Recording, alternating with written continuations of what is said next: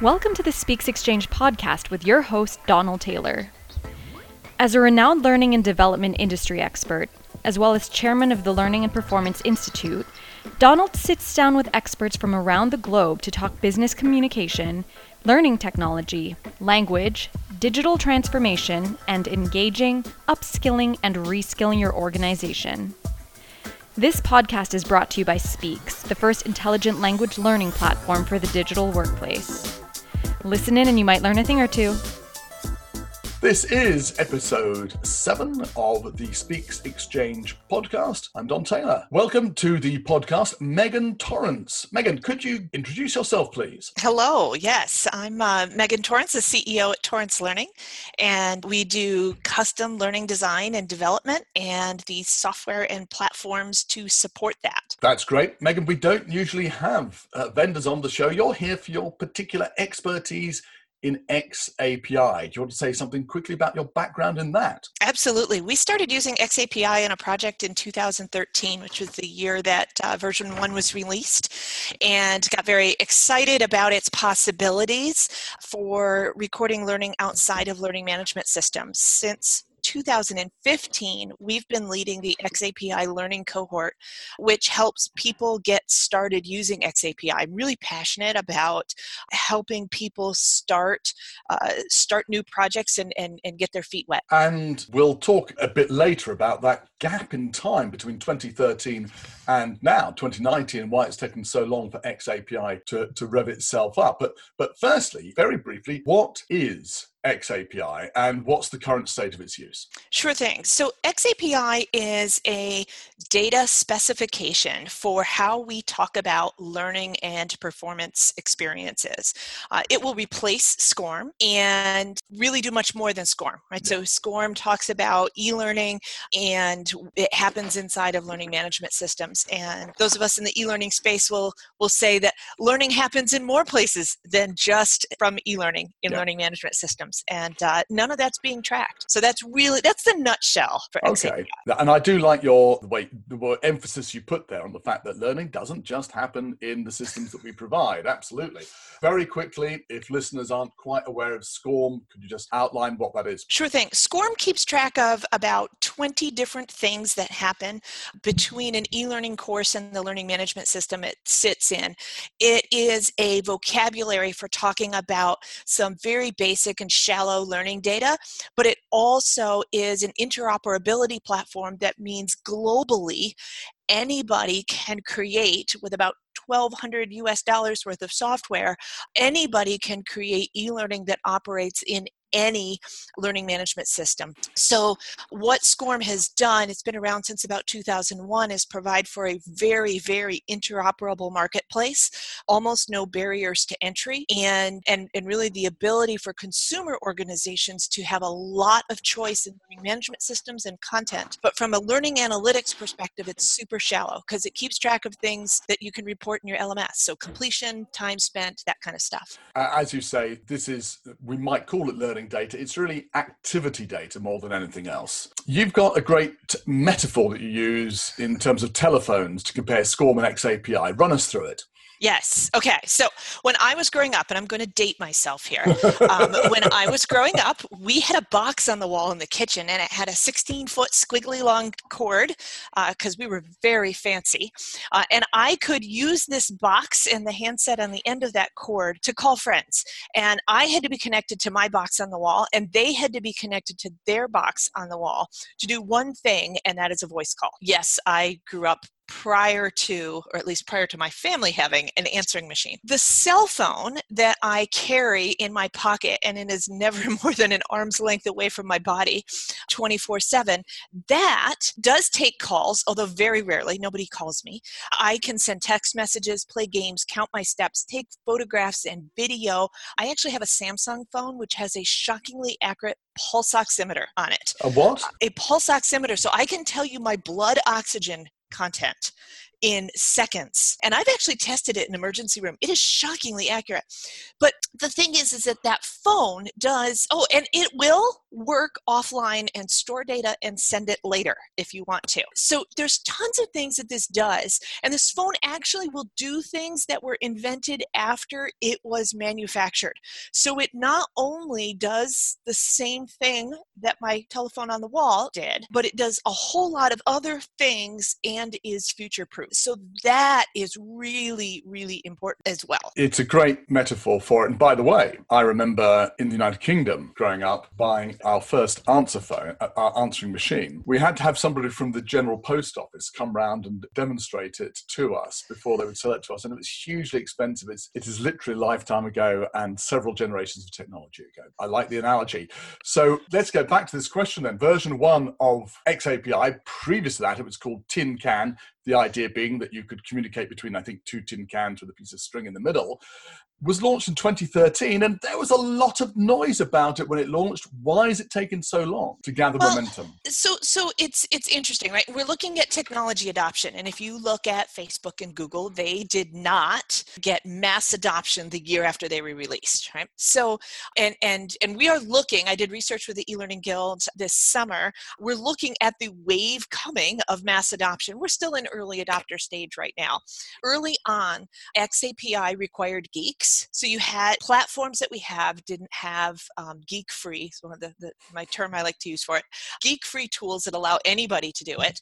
So you needed developer support both on the sending and then early on the receiving of data, but very quickly there were learning record stores ready to receive data. The learning record store community has done a fabulous job of working to educate consumers, but until they have rich data to send into their learning management or their learning record stores, it doesn't seem very exciting. So most of, not all, there's some very nice notable exceptions, but most of the e-learning authoring platforms, which are the tools we all have our hands on.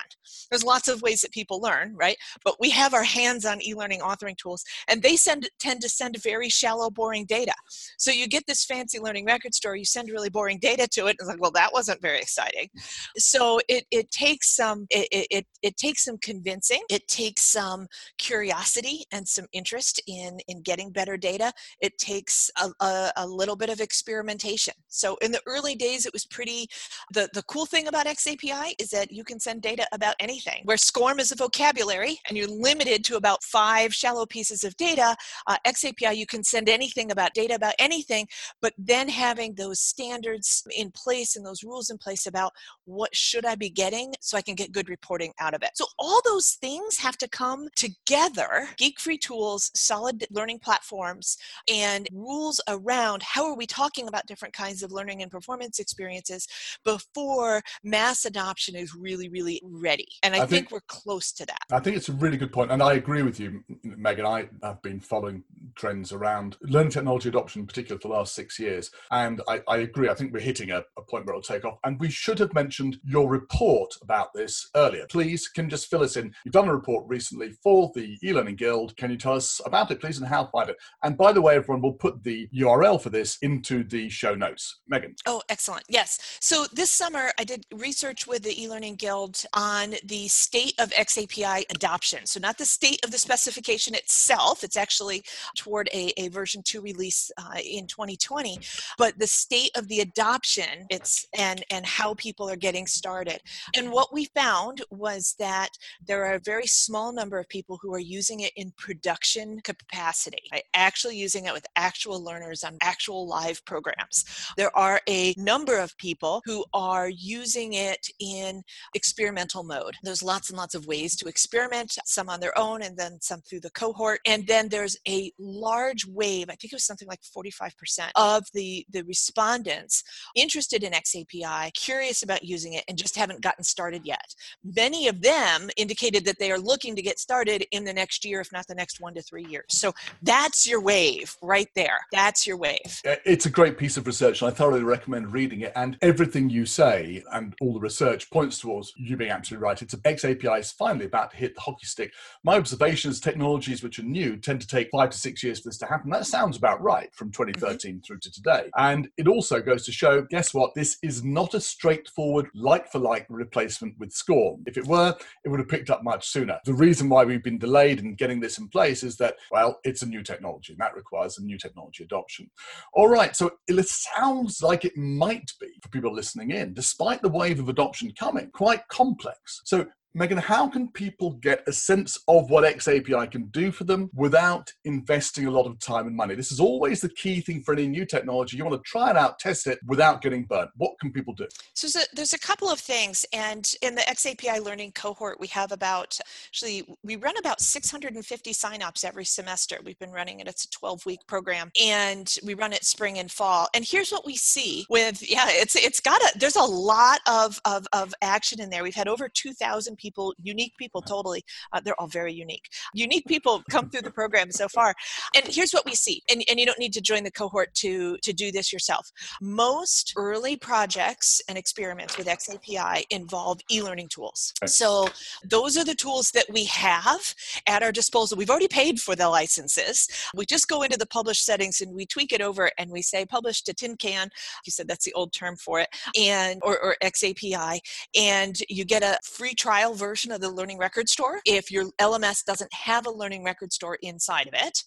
And you can be sending data. Now you'll get data that looks a lot like SCORM with a little bit of JavaScript, or depending on the tool that you have, you'll get data that's a little bit more rich than SCORM. And you can be sending data and then manipulating data using it in very short order without having to get extra budget or having to get approval or even telling anybody what you're doing, right? So you can be doing it. The second wave of projects that we see people do then are extending that either by adding JavaScript and getting better stuff out of the e-learning, right? So if you think about it, e-learning is a great place to start because you have all those tools, but the whole point of xAPI is you can record things that are a lot more than e-learning. So the second wave are tools that are in the learning and development space. So we're not going off our rails, we're staying in line, but they're tools that send xAPI data. So Curator, xAPI apps, Mobile Coach, Flip.training. There's a lot of tools that are coming online that are in the learning space. They were slower to adopt xAPI, most of them, because they don't report completion like SCORM does. So if you don't do SCORM to begin with, what replaces SCORM doesn't seem like a logical thing for you. I am seeing more and more vendors, because I go up and down the expos and I say, hey, that's a cool tool. Does it do xAPI? And it used to be, what? Oh, lady, we do lots of APIs. I'm like, no, right?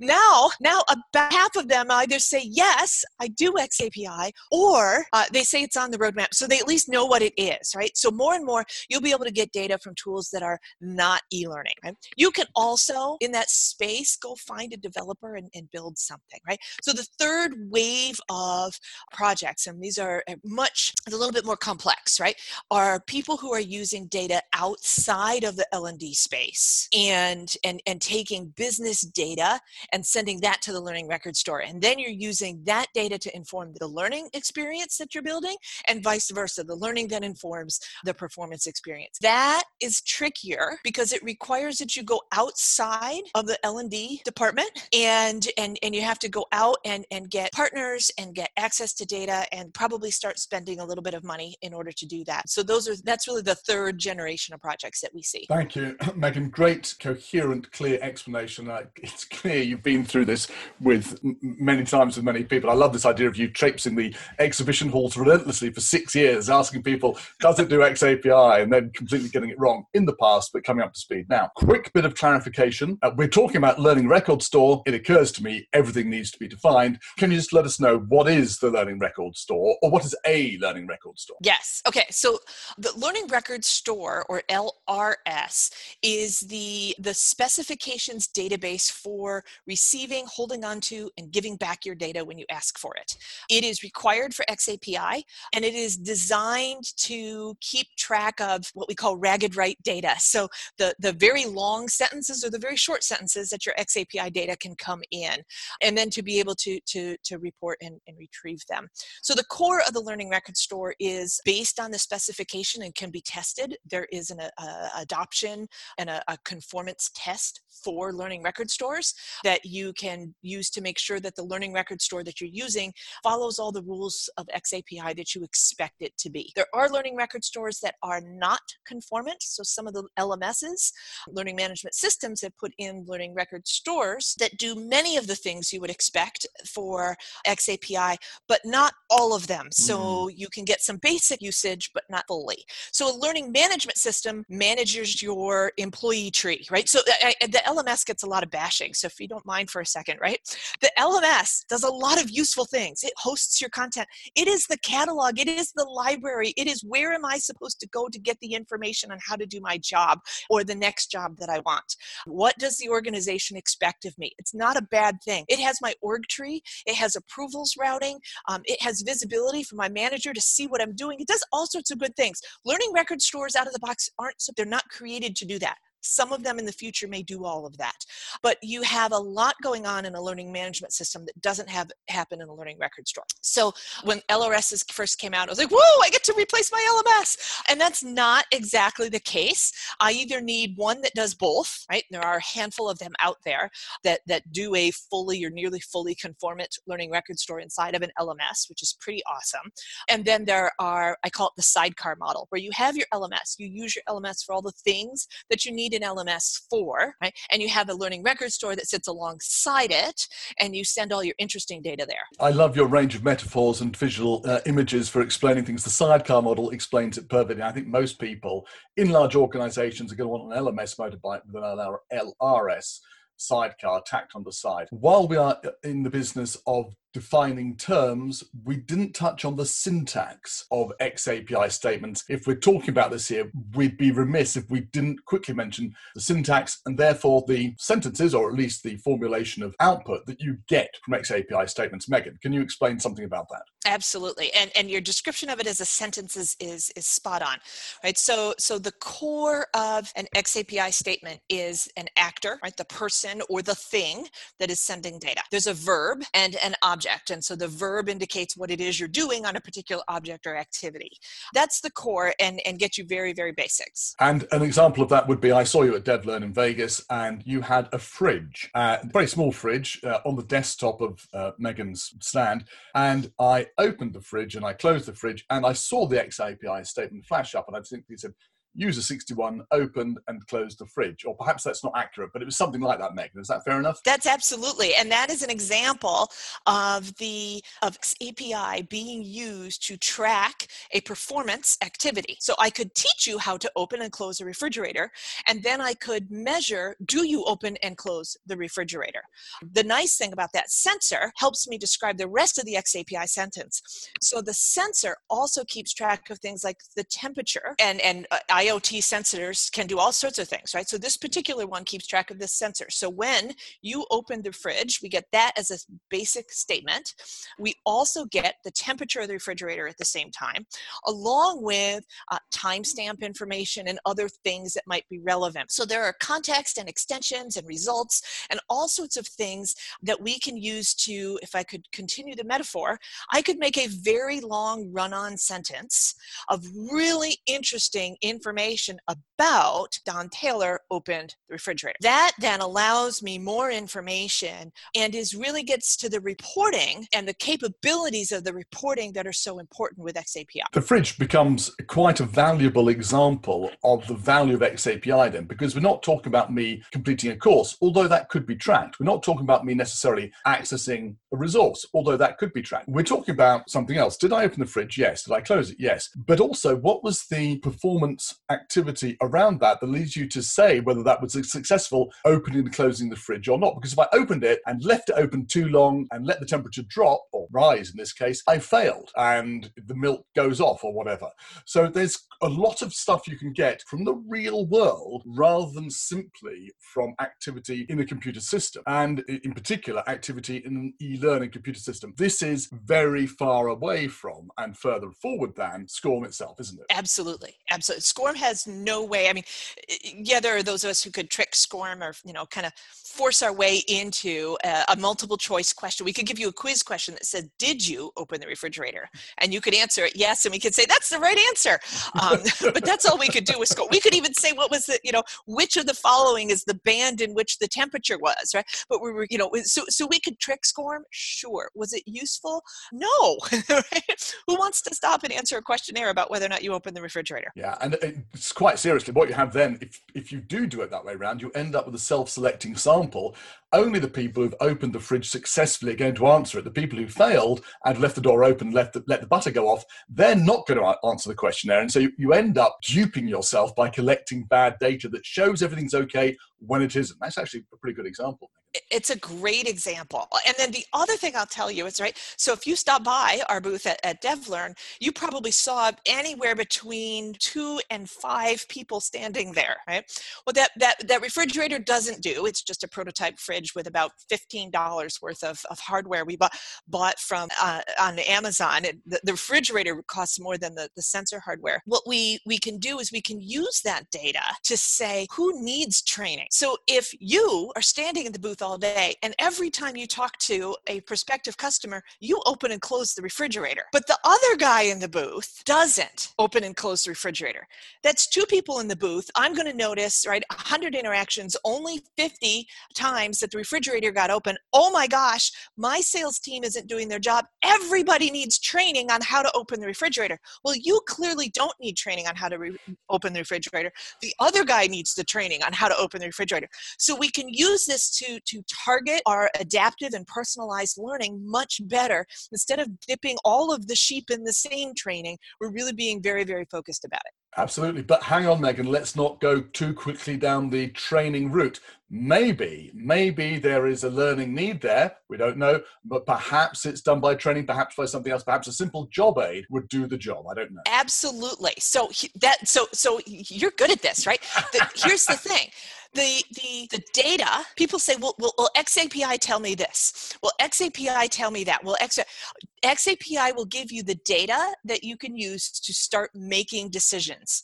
It will not tell you answers unless your answers are very much around what actually happened, right? So what you do with that information, your ability to analyze, visualize, dive deeper into and find causal relationships, that data, xAPI doesn't do that for you. Also does not make coffee or tea and won't schedule an Uber for you. But it tells you what happened. Okay, now this is a really, really important point because I love the idea that we can collect lots of data. And I love the fact that actually you could probably collect more data than you think you're going to need and later on find the correlations that are of value. But does everybody have the skills necessary to do that, to interpret the data, I mean? Yes, and here's the thing, right? Most of us use Excel. We can sort data, we can filter data, we can find data. If you use Excel, you have a reason to be using Excel, you're looking at your data, you have the ability to look into this, right? A lot of this is the common sense or the instructional design sense that we have coming into this field, right? So whatever model you happen to follow, whether it's the 70-20-10, don't get me started on the numbers because I know they're not the truth, but it's not a bad idea. Kathy Moore, Brinkerhoff, right? Whoever's model you follow, they all talk about the doing, and yet we're only measuring the training, right? Not the learning, the training. And only the part of the training that happens in an e-learning course in a learning management system. That's what we're doing now. As we don't need to be necessarily thinking much different thoughts than what we're supposed to be doing in these learning models, which is looking at what's happening outside. I feel that the analytical skills needed to make decisions like, is training the problem? What am I looking at when I see this data? Is an average a good number to be using for this particular data set? Those kinds of things require some analytical skills, but they're not hard. They may not be hard, and I take your point, but does everybody have them? Look, you may know how to sort in Excel, but do you know why you're sorting? That's the question, isn't it? If somebody says, can you sort that column, please? Yeah, I'll go ahead and sort it. But the real question is, does that person have the necessary familiarity with data to say, looking at this data set, I need to sort here because that's going to give me the answer to this question, or at least provoke some thinking. And that's the question in my mind. Does everyone have that mindset, if you like? Good point. And I don't think everybody has that mindset. I don't think everybody has to go out and take a data science class. I think L&D is very, very broad, right? So you want the people who are working with your data, you want to make sure that the people who are presenting you data and are collecting that data know what they're doing. Does everybody in L&D need to know that? No. I'll tell you, I've got a team of e-learning designers and developers. They are very happy to be e-learning designers and developers. If I said, hey, I'd like you to go out and facilitate classes, they would all quit. Not all of them, right? But so it's a big, broad field. Yeah. And not everybody has to do everything. But the people who are using the data should be adept at doing it. Yeah, Megan, it's a really good point. I chair the Learning and Performance Institute, and our capability map shows that of the 25 skills we've identified as essential for the 21st century learning and development department, data analytics is the one which people score themselves least high on. It's the one we do worst. It is, I think, absolutely right to say you don't need everyone to be able to do it. And also, it's not the case that everyone has to be a data scientist. You put that very well. You just have to be savvy about the data and understand what it can tell you. If you really do need a data scientist, well, you can probably borrow one from elsewhere in the organization temporarily. It's very few learning and development departments are going to need one full time. We've covered a lot of ground today. It's been really fascinating. Before we wrap up the final question, is there anything else you want to tell people about the world of xAPI that you're excited about? I'm excited about seeing new tools come online that are offering data and offering xAPI support and really getting into it. So I've had organizations call me up, vendor software companies, right? Call me up and say, okay, now I get it. Now I want my data, right? These organizations have had these beautiful, right? This software has great visualizations and they've got data out the wazoo, but it's in a silo and doesn't talk to anything else. And so I get just amazing excitement out of somebody coming up and saying, hey, I get it now. I want my data where everybody else's data is. I also have to say I'm incredibly excited about the projects that I see being done in the xAPI cohort. I'm just watching as we're wrapping up the cohort this season, and we have a xAPI party on December 13th that will have it's a free conference, but in order to get people to come to Michigan in December, we call it a party and we serve alcohol. People show up, go figure.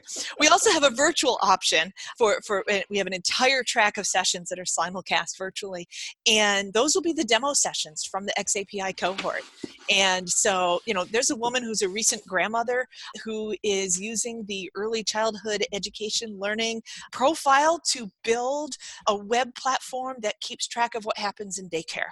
Using that, she built it from scratch. There are people who are building sandbox learning environments in Unity 3D that capture xAPI data. So and there are people who are using Storyline and sending data and learning how to use JavaScript and how to report to both an LMS and an LRS at the same time. So there's all sorts of projects happening where people are jumping in and learning, and that's so exciting. I love it, hearing the excitement in your voice when you express that, Megan. And by the way, will that party, the xAPI party, be recorded, the simulcast stuff? Yes. Okay. So it will be recorded. We'll put it up on Twitter and LinkedIn and make that available. So there'll be five time slots. I think we're looking at 7 to 9 demos in that time slot that we'll be putting out. And then the next cohort starts January 30th. So it's free, online, virtual, project-based learning about xAPI. And a lot of the vendors provide extended free trials of their tools